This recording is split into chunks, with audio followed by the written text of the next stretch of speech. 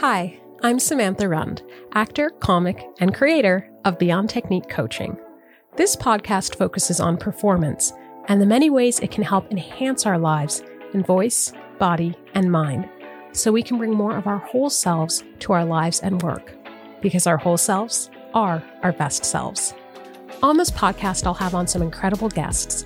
We'll be sharing some stories of the ways that performance has helped inform and empower our lives, as well as share tips, techniques, and some of our many experiences. I hope you stick around and let's have some fun.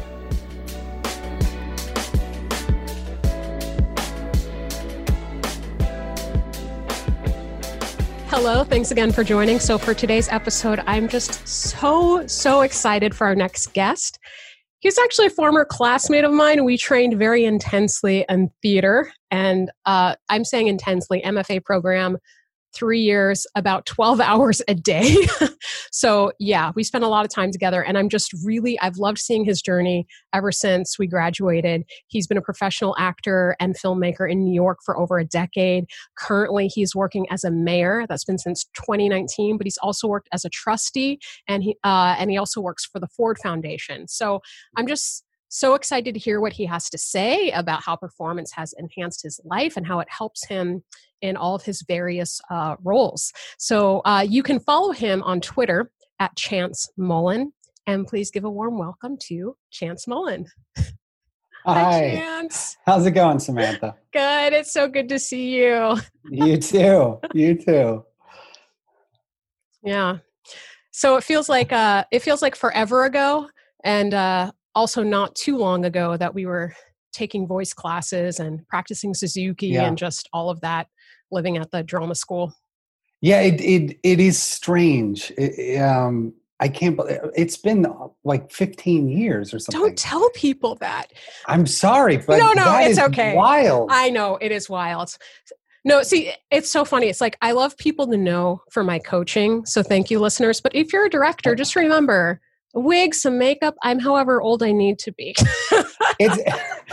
It's also funny about actors. Yeah. I think whenever you make friends with people, and then you're in an acting environment, whether you're in a show with them or you went through a really intense MFA program with them, you can reconnect at any point in the future.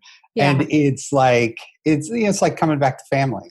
Yeah. And so I think in a strange way, actually, the pandemic has sort of prompted some of those reconnections. So it's good to see you. It's like it was yesterday. Yeah, it's like it was yesterday. Thanks. Yeah, and that, the age thing that I was joking about, I used to tell people all the time after we'd be doing touring shows and this and that, and audience members would say, well, how old are you? I'd say no problem. And then it wasn't until an older actress told me, not that much older than me, but she said, you better stop now, because once you turn 30, things are going to change, because they did for her.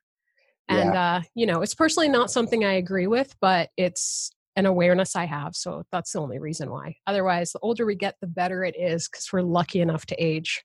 That is exactly right. Yeah. It means we've survived.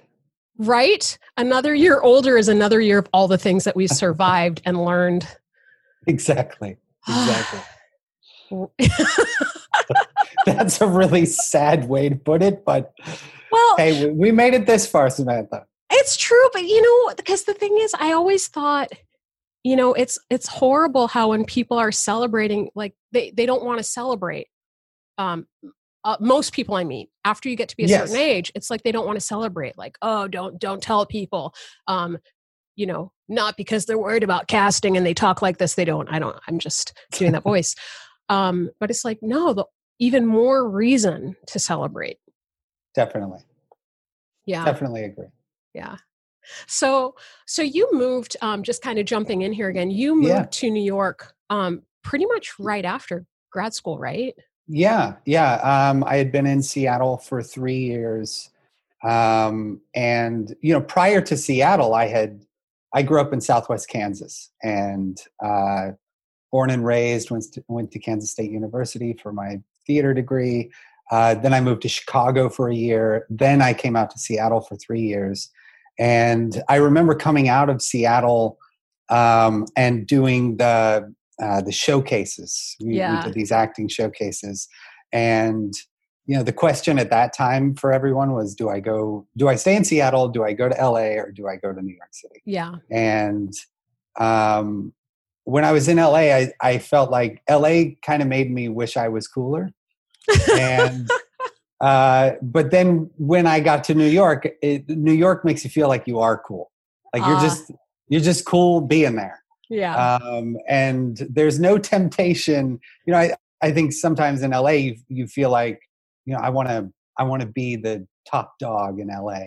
Uh-huh. And in New York, no one's the top dog in New York. New York is the top dog. And it doesn't matter what industry you're in, if you're in finance or tech or theater or filmmaking, you are just a cog in the wheel. and I personally really liked that. So yeah, I was in the city acting for a good amount of time. We were living in the city for the first 6 years, and then in 2012 kind of got hit by the recession.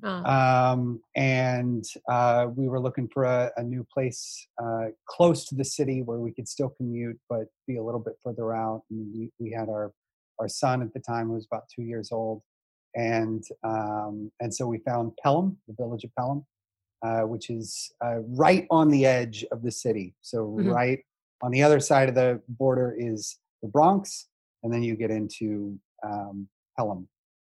And we've been here ever since, last 8 years now. Oh, wow. Yeah. So you really feel like you found home. Definitely. Love this place. Great schools, great little downtown. It's a small town, and it's not a small town like it was when I was growing up in Kansas. Small towns in Kansas are, you have a small town with 5,000 people, and then there's nothing for an hour. Yeah. Here, we're a small town, but then, you walk to the edge of town, and then across the street is a city. So you're not cut off, but it's a small little town, a small little village. Yeah. And it's great. It's great. Oh, that's awesome. Yeah. I remember when because I stayed around in Seattle for a while, did some theater up here and, film work and stuff like that. And then when I was deciding, I got to that point too of, okay, I feel like I did what I wanted to here. Do I go to New York or LA? Visited both places. And I think I had been given advice that, for an actor, most of your time is looking for work. Just kind of, that's just kind of how it is until you hit like that jackpot of a recurring show that just lasts and lasts, which are kind of rare and far and few between. So like most of your time is going to be spent not actually on set or working. So where would you prefer to live? Like what area makes you feel like you'd rather live? And I think the reason why I picked LA was I'd actually lived, like I was born in New York, so I actually lived there for a bit. And so it just seemed like it was a new experience, but also probably the biggest thing is it wasn't as far to Seattle, so I could visit home more often. And then just from growing up in Montana, I'm like, I need to see some mountains. If I don't see some mountains, I don't think I'm going to be super loving it. So yeah, that was kind of the deciding factor for me. I do miss the mountains. Yeah. Every place has its like pros and cons, right? Definitely. Yeah. But when you were talking about the recession, I hadn't thought about it because I moved in like mid 2011 down there to LA, and it was so hard just to get a regular job. Oh yeah. Right. I remember I had gone to get that sort of survival restaurant job. It's a stereotype for a reason. It works well. Right. But I went to the interview and I was still all shiny and like, oh, I'm new and this is great, and I remember the manager or the hiring director, he was like, what's wrong with you? Like, excuse me? He goes, you don't seem desperate at all. Well, I'm not. And he's like, do you realize how many people are trying to get jobs right now? I put the ad out on Craigslist at 9 a.m. by 11 a.m., I already had 1,000 people respond. So I had to cut it off. And then he narrowed that down to, significantly. So, that was a big Wow. wake up call for me for, geez, no wonder why it's hard to get acting work out here, because even just trying to get a serving job, Right. the competition is ridiculous. Yeah. Yeah. It So makes us better though. I think that's whenever you're in an industry like that, yeah. you're doing something that the average citizen is not doing. Mm-hmm. That the easiest thing in the world is once you get a job, you stay in the job, you slowly get promoted, you get some things on your resume, and then you usually don't go back down, right? You don't go back down the ladder. Yeah. And the acting industry is one where you're constantly criticized and judged, and you're always looking for another job, and you're always kind of hustling, and if you're not hustling, you're not going to get anything. And now I've kind of like hung up the spurs, so to speak, and I'm grateful to have done that. Yes. Because it makes you smarter. It makes you quicker on your feet. You're more comfortable being in an environment where people are kind of measuring you up. Right. There's a level of scrutiny that the typical actor goes through that I don't think most people are comfortable with. Right. Yeah, I think, learning to deal with that inevitable rejection and letting it help you rise up instead of crush you. And then also learning how to take feedback and learning to separate it from yourself so that, if you're at a day job or whatever, and your manager says like, hey, let's work on this email or your customer complaint or whatever it might be for how you have to rise up. I mean, when you're sitting in a rehearsal room and you're crying your eyes out and the director is like, that's not it, do it again. Right. You gotta get that separation and not take it so personally. Yeah. And you have to show up in the room. When I was most of that period of time when I was in the city, really up until about 2018, I was doing a lot of commercials, and commercials are it's a numbers game. So you just have to go out. I think I remember early on someone telling me you've got to assume that you're going to get one for every 25 auditions. And there were some years that was true. There were some years I was a little bit better than that curve. But it really changes your perspective on the audition process. Right. Because you're just going in and you're just saying, I'm just going to do what I got to do, and then I'm going to go have lunch. Right. And I'm going to leave it wherever it is. And I also know that if I don't do a great job, which happens, right, then there's going to be another one tomorrow, and then I'll just go do that one. And I think once you kind of give up the criticism or get comfortable with the criticism and get comfortable with the rejection, it's really liberating. Because you're just kind of walking in and going, this is what I do. Yes. Yeah. You just walk in and say, this is what I do. Yeah. I think there was, for me, like a shift in my approach to my commercial auditions too, with like initially trying to figure out, like, maybe being a little bit more serious about it. And then at a certain point, I realized I just need to go in there and have fun. Like, It's a commercial. They're trying to sell stuff. Like, don't worry about it. There's thousands of people auditioning for the same thing. Just let me enjoy myself and have fun. And then, of course, that, I started to book more then, but, going in, just doing your thing and just like, hey, let's just have some fun. Yeah. Let's just be present and have some fun. Yeah. Right.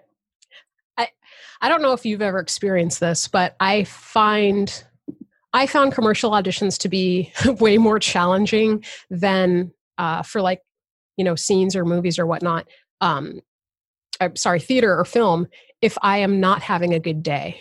Because if I'm not having a good day and I have to work with a scene partner and I have all these lines to distract myself with, it's so much easier to switch that. But if I have to drive like an hour to a commercial audition that's 10 seconds long, and they're like, smile here, laugh here, and they're just looking for the shiny brights in your eyes, and you're just like, I'm having a bad day. I was lucky because I always went in for goofball stuff. And I'm always in the mood for some goofball stuff. and I can do that when I'm kind of in a bad mood. That's just a little bit of a goofball. So yeah. Usually even if I was having kind of a bad day, the audition itself cheered me up. That's true. Because I got to walk in and it's like, and I mean, sometimes you pick up the script and you're like, oh my God, this is so dumb. But most of the time, there was a period of time where there were some commercials out there that were hilarious. And you read it and you're like, that is hysterical. And, and then you get to play with it. So I enjoyed the just spontaneity of it and the fun of it. I didn't have my best days when I knew I had like a 3-page script because I felt like, first of all, those didn't come around as often as the commercial audition. So it was much harder for me to be able to go in and audition for a play, and with the same kind of abandon that I could with commercials, because it just felt like the stakes were much higher. Yeah. But generally, I didn't have as much fun doing it, honestly. And oftentimes it was, not to go on too much of a tangent, but I always felt like if I was auditioning for theater, I was auditioning for something that was going to suck up a ton of time and prevent me from doing a whole lot of other things. And I wasn't going to get paid very well. And most likely, the theater director was a jerk. And it was just a reality where if you go into a commercial setting, you see people with kids, you see middle-class folks, and they're all having a good time. And everybody knows, hey, if I get this, I'm going to make some money. Right. And this will be worth it. This will be worth my time. Yeah. And it's always very strange to walk into a room where someone's not going to pay you. And they're like, show me what you have. Like, show me what you have. Who are you? I never understood that there was just something about that I always felt like, what are you doing right now? Why are you judging me? That's a good point. It is funny because I remember one of my highest paid days on set so far. It was also one of the days I was treated the best. I feel like I've been fortunate to generally be treated well. Yeah. But it's like, I get treated even better when you're giving me more money. It's like, thank you. Yes. Right. And the only times where someone has kind of looked over their nose at me and then like not looked at me while I was auditioning and just looked at my resume was when they weren't going to pay me. I thought, hey man, I'm making your thing work. Right. I'm working a temp job so that you can do a play. So, where's the respect here? That's a good monologue. Did you write that out? Because, I mean, lots of people could perform that and they'd be spot on. They'd just tap right. Their muscle memory, it would just be, They couldn't use it for an audition. Maybe. Well, yeah, I know. If it's one where you like bring in your own. But yes, I'm flying off jumping the shark. No, not jumping the shark. It's just funny. Yes. Okay. I need to keep making sound for people who are listening to the podcast so they don't think that I've just abandoned it. We've abandoned it to go make that monologue, you guys. No, I'm going to leave it in. I don't know. Who doesn't need to laugh? Right. When you first reached out to me here, I got to say something that I think is really funny. Okay. So I'm a mayor now. Yeah. And some people don't know that I had a background in acting. There's always something funny when people find out that you're an actor. And the thing that always strikes me as interesting is usually when people find out that I have professional training as an actor, it's like they suddenly decide that I might be lying to them. Like I might be faking it. Oh. And I think that there's an assumption by non-actors that actors just learn how to fake it really well. And if you ask actors, or at least good actors who've had some training, it's the opposite of that. It's actually learning how to be more like yourself, even when people are looking at you. And so it's very funny to me because I think that there's an impression of actors that is, what are they up to? They're vain. They're they've got a persona. They're kind of doing that. And I think most of the good actors that I've come across in my life are actually very personaless Mm-hmm.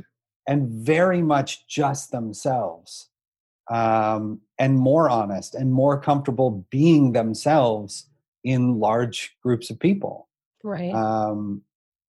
So it's an interesting thing to come across, especially now as an elected official, where I have to speak and I have to take positions on things and debate people on things and advocate for stuff. And every now and then I can tell that when somebody finds out that I had a background in acting, it takes them a second. Yeah. Where they're like, oh, so are you just like, is this fake? Right. Well, because a lot of people already don't trust politicians. Yes. So then definitely. they are thinking, but for somebody who's been through like an acting program, like for me, I would be more inclined to believe them because, to me, like if it was, well, because there's the difference, of course, between like celebrity and acting. Yes. And then how is the person acting too? Are they at a community theater or doing theater? Are they doing,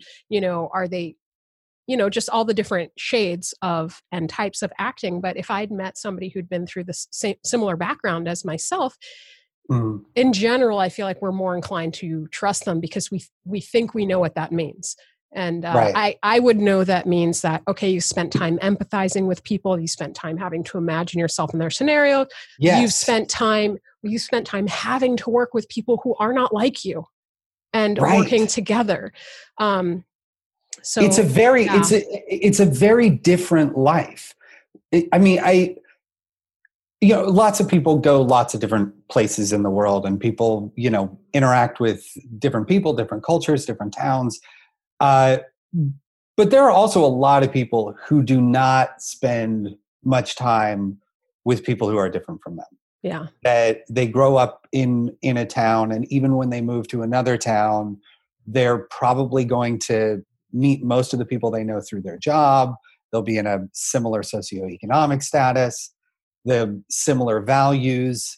I think for most of us as actors, I grew up in a conservative Christian home in Southwest Kansas, and then went and did theater, and then moved to Chicago, moved to Seattle, moved to New York City. I can't think of many times in my life, especially during the period of time when I was acting, when I was around people who had a similar background as me. Yeah.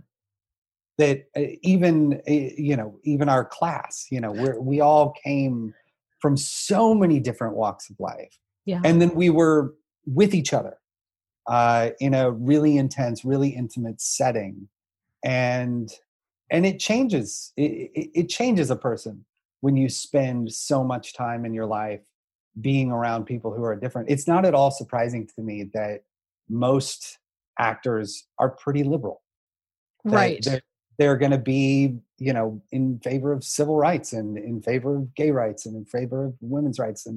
And they're going to be saying, yeah, you got to help out the working person, because that's the life of an actor. And it's a beautiful thing. I feel like it's made me like a better person, Yeah.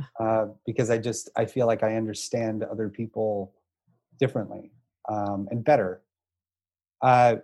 It's also what you brought up, I think, with the actual work of acting and being able to pick up a script and say, huh, I'm playing a character that, kills their father. And how do I take that on without judgment? And this is wildly different than my value set, but how do I get behind this? Right.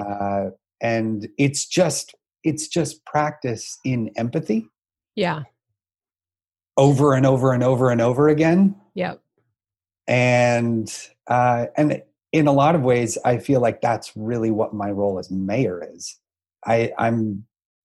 If I'm at a board meeting and 10 people come up to say, hey, I need this, hey, I need that, hey, I need this, it's my job is to be able to say, okay, what are you experiencing? Where is that coming from? What can I do to solve it? Without judgment, without saying, well, I don't believe you. Right. And instead saying, okay, let me kind of try to put myself in your shoes and let's figure out how we solve this. And it's been really helpful. Yeah. Yeah. No, that's awesome. But I feel like they're very lucky to have you. Oh, yeah. Thank you. Yeah. Thank you. And so when you did, become mayor, like how long have you been interested in politics? Was this something that you had in mind that you wanted to go on this route for a while? Yeah, I've been active in politics for a while. I remember back when we were in Seattle and going door to door for the Human Rights Campaign, back when we were fighting for marriage equality. So I've been active as a citizen for a long time. And then in 2017, we had this big election in 2016. And all through that, I was engaged and had a lot of opinions. And Francine, my wife, kept pushing me. She said, listen, you got to run. You've got opinions. You have an understanding of how government works. And you seem to have some, ideas on how to make it work better. Why don't you run? And I was reluctant because I was acting, didn't have a lot of money, wasn't connected to anything. Oh, wow. And then in January 2017, we went to the Democrats' midwinter party in Pelham. And it was the day after the Women's March that year. And usually the midwinter party is, I laugh because it's usually like 90% midwinter and 10% party. Oh. It's very low key. Usually hardly anyone is there. That year, man, it was insane. 100 people all packed into this little house, and everybody, there were party leaders up at the front of the room answering questions, and everybody's like, how do we get involved? And Fran just kept elbowing me. And she's like, ask them how you run. I'm like, yeah, okay. And I was afraid. I thought I would look stupid if I was just some random guy like, I want to run. And she kept nudging me, and finally she just said, never mind. And she moved away from me and then stuck her hand up in the air. And they called on her, and she said, hey, how do you run for local office? And everybody went silent. And they said, do you want to run for local office?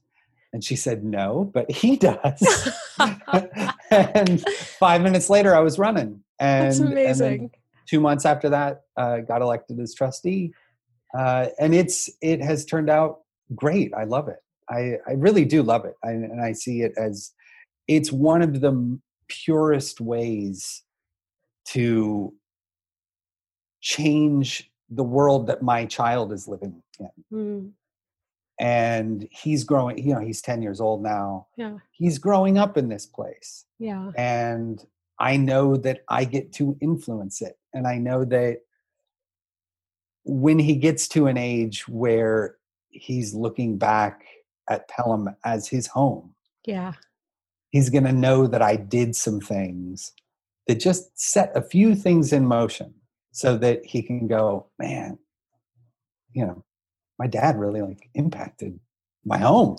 Right. It's great. I love it. That's so beautiful, And, just as an aside, like I remember you like from school, I just remember you as always being somebody with a heart for family, because I really care about family too. So it has been, it's like your joy in your family, like it makes other people happy too. Like his wife is wildly talented, have a lot of respect for her. Their kid is just gorgeous. So it's awesome seeing you guys being happy and you still making your positive difference and doing all of that. So yeah. Thank you. Yeah, it's really neat. Of course. Yeah. So we're almost getting to that point where we're getting close to time. And I wanted to ask you, because you already gave so many amazing reasons for how this has helped improve your life. I have two questions. One is going to be a favorite role that you've played or a dream role. That could be two questions.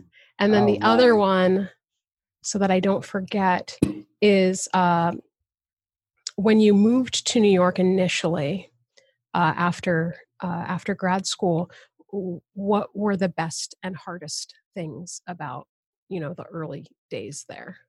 Do we want to start with that one and then we'll go to the favorite roles? No, I'll do the favorite role. Oh, okay. We'll do the favorite roles. Okay. That one's easy. So I played I don't know the name, I think Gordon or something. No, not Gordon. I don't know. In A New Brain, there is called A New Brain. And I played the lead in that when I was at Kansas State University. And I just really loved it. It was like right at that spot where I felt like I was a senior in college. So you're kind of like, moving into your own kind of command of your own process. And you can show up at your best. Yeah. And I really, really loved it. Outside of that, I think I would like playing Iago. Oh. I would like playing Iago. I can see that. It's super dark. And I've played funny people so much. Yeah. That I know I would just enjoy playing the darkness of that. Yeah. Iago's a very interesting character, right? Yeah. And I guess for listeners, if you're not familiar with it, that's from Othello. And he is a betrayer of trust. Yes. Among many other things. Yes, among many other things. And I can relate, and I know I've said this on the podcast before, but like I'm a kind, empathetic person who deeply cares about other people's feelings. Sometimes it is just so nice to play horrible characters. Yeah. It's just nice to get on the stage, let out like these like things that I never want to act out in real life, scream, murder. I mean, like, I don't know, like Medea or something, would never want to live like her, but boy, are they fun to play. And they have their own lessons. Yes. And it helps. I mean, it also helps show the audience what not to do. Yes. But it's also really fun to play smart people. Mm-hmm. And usually the smartest people are villains. Ooh. And that's just fun. It's fun to outwit people. Yeah. And I feel like there's a bit more work to do with them too as an actor, because for like the leading hero type or something, we see it often, we understand it. It can tend to be a bit more formulaic. Like the villain is the one that's different. And then their thinking goes contrary to the thinking that we have in our everyday lives or what we necessarily read about often. So there's kind of more juicy things to dig into there sometimes. Yeah. Yeah. Cool. So, and then for The New Brain, the New Brain musical, obviously like a really fun role, and definitely the timing and everything that you said, it makes total sense. But what was it specifically about that character that was fun for you to play? Or like a way that it made you feel, or maybe a new experience? It's a very talky musical. Mm-hmm. And it just clips along. I think it was just the style of the show, and it was very, we had a very sparse set. And the way the lyrics fall out, there's a lot of real quick lyrics. So I think it's just the style of it was just really fun to play. And it felt like talking to music. And that's kind of the version of musicals that I like most. where it's not, an aria or something, or lots of ballads. Right. I like that just kind of quick paced people saying things at the speed of their thought rather than now I'm going to stop and do this song. Right. Yeah. I just got a memory. You did Giants in the Sky, didn't you? Yes. In grad school. And that one was a lot of fun watching you do. That was a good one. That was a fun one to do. I'd love to play the witch in Into the Woods, that musical. Into the Woods. Yeah. Cool. Great. Okay. And so then, just transitioning back to that transition from Seattle to New York, just curious, what were maybe some of the hardest things and best things or most fulfilling things about that initial experience? I think the hard things, it's a lot of the things that are hard anytime you get out of school, you get out of college. There's this feeling that you're losing time and that you have to, those first couple of years out of graduate school, it feels like you're in a race against all the other people who are coming out into the world, and you want to capitalize on it. And that after you get out of grad school, the feeling is you come out of grad school, you do these showcases, you try to get agents. You get an agent, and then you start doing commercials, and then you're trying to think, okay, well, if I get a commercial, then I'll get, a show. And if I get a show, then I'll get a different agent, and I'll get this, and I'll get that. And it's a rat race, and it's very difficult to just step back and just be and just exist without feeling that pressure to get it all. And that's hard. That's a really hard aspect of it. And so much of my memories around those first couple of years out of graduate school, and so many decisions I made, were just around that feeling of, I gotta do something. Mm-hmm. I gotta stay busy. I've got to be in like 4 shows at all times because someone's going to ask me what I'm doing. And I have to be able to tell them what I'm doing. It's so ridiculous, Oh, well, me, I did 4 commercials and 3 shows, and I've got a production company and I'm writing this. And it's such a strange environment to be in, but it feels like that. It feels like you have to constantly prove that your trajectory is up. And so many things about what you're saying. Okay, so with that experience, I have also experienced that, particularly in LA, when people are saying what they're up to, and then they ask what are you up to, and they're all interested until you say maybe you haven't done something in a month, and you see the light fade from their eyes. You see how quickly they lose interest in you as a human being, and there definitely are people who operate on that level, and then people who don't. Because I know other people would look at you like, you're doing too much. Why don't you just relax? It's kind of hard. It can be hard to meet people that are on that same sort of wavelength that are doing a similar amount to you. And they're like, yes, this amount makes sense.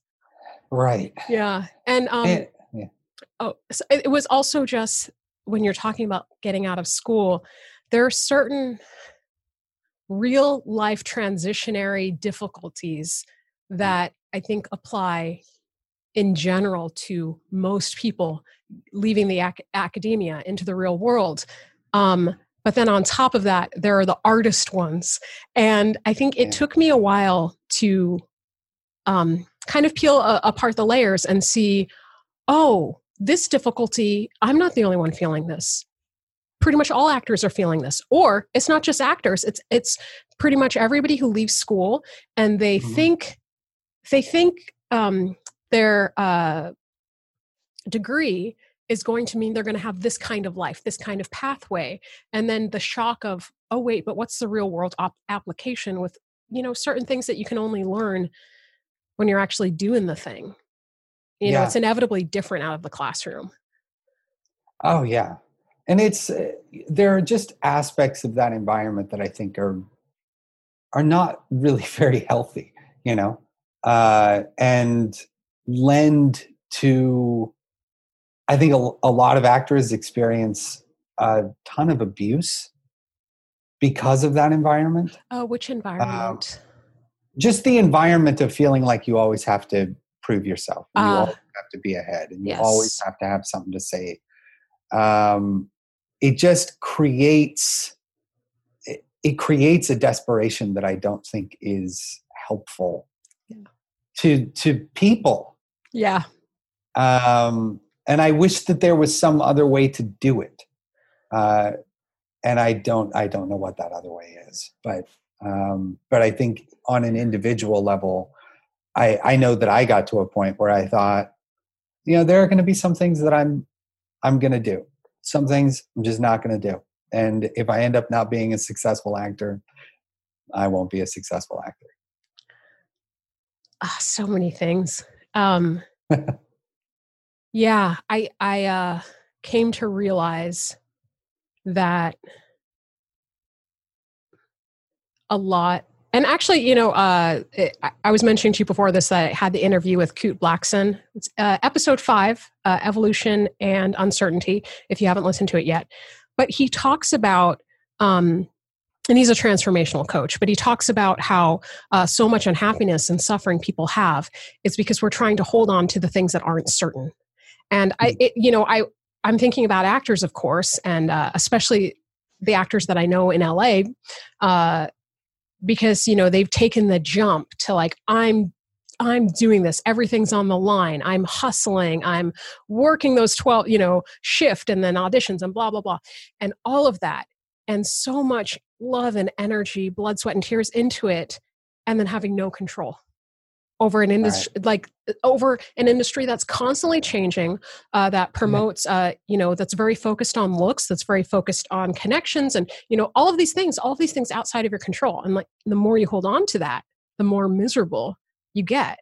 And so, I think the point where you're at now, and for myself too, of the time that it's taken me to get to this level of acceptance, of seeing the industry for what it is. I'm not judging it as being good or bad. It's just what it is. But it also means that sometimes that's going to work for me and sometimes it won't. And that's no fault of mine, because we've done the work. We show up, we do the work. After that, it's out of our hands. Yeah. And I will say, of course, in my opinion, of course, your success as an actor, you have success. You have your beautiful wife, that you met, right? School, your children, you're using it to mayor, you have done shows. And I understand, because I'm saying this from the sort of, Zen acceptance place, but I still have my moments where I'm like, but I wanted to be in that movie. I could do that. Put me in that still. So, I mean, I think what made still the human aspect. Yeah, I think what I'm not acting anymore, and I think I had one benefit in that my transition out of acting was really just over time. My life became full of a whole lot of other things that I didn't want to sacrifice for acting, and so it was a really slow transition. 2012, I started temping for Ford Foundation. Then I got hired at Ford Foundation. They let me keep acting. A couple of years prior to that, my son was born. And, then he started getting older and I started wanting to spend more time with him. I didn't want to be gone in the evenings. Yeah. So just over time, I think I just realized that I'm a more full person than a job. Right. And there just comes a point where you just start saying, what do I really care about? And I think those things change over time. And at the beginning of my career, I wanted to get jobs and I wanted to climb up. And I think what's tough for some actors is they come to a point where at least what I experienced, there's almost a level of guilt over the thought of not acting. Yeah. or this fear that like, but if I don't do this, then what's going to happen next? And Yeah. I'm here to say what happens next is you become mayor. Ah, I love it. I love it. That's what happens next. That's what happens next is you become mayor. Yeah. It's, I feel like I have to leave that there. That's such a great, it's such a great, you become mayor. Yeah. I think everything goes the way that it goes for a reason. And, you know, I'm at this point of acceptance and I get to invest time in the coaching now and other aspects of my life that I love that I wouldn't have done in the same fashion if things happened differently. But, we don't know the course that our lives are going to take. So Yeah. just got to do the best with what we have. And it's okay for it to change and for it to grow because, I know I'm imagining for yourself too, like initially starting out, yeah, acting was the thing that made me happiest other than my family and spending time with, my friends and family made me the happiest. But then giving up so many other aspects of my life in order to Right. do it and it not being like, here's your TV show. It's like after a certain amount of time, I'm okay with you coming to me then. You come to me. I'm not begging you anymore. I earned my keep. Right. And then I became mayor. So, And then you became mayor. and then I became mayor. You should rename your podcast Just a Couple of Mayors. Just a couple of mayors. Oh, hey, it's the name of the episode. Thank you. You've done my work for me. Just a couple of mayors. Writing that down. There you go. Of course. Awesome. Well, so I want to thank you so much for your time. It was just awesome to see you and get to hear more of your story. And thanks for sharing it with the listeners. If you want to learn more about Chance, please follow him at Twitter at Chance Mullen. And of course, if you're looking for a coach to help you use performance skills so you can bring more of your whole self to your life and work and voice, body, and mind, you can always reach me at beyondtechniquecoaching@gmail.com. If you enjoyed the episode, please like, subscribe, share, leave a 5-star review. And if you're looking to throw some of your dollars this way, you can also do that at Patreon at Samantha Rund, Beyond Technique. So links will be below. Thank you so much and stay safe and stay healthy.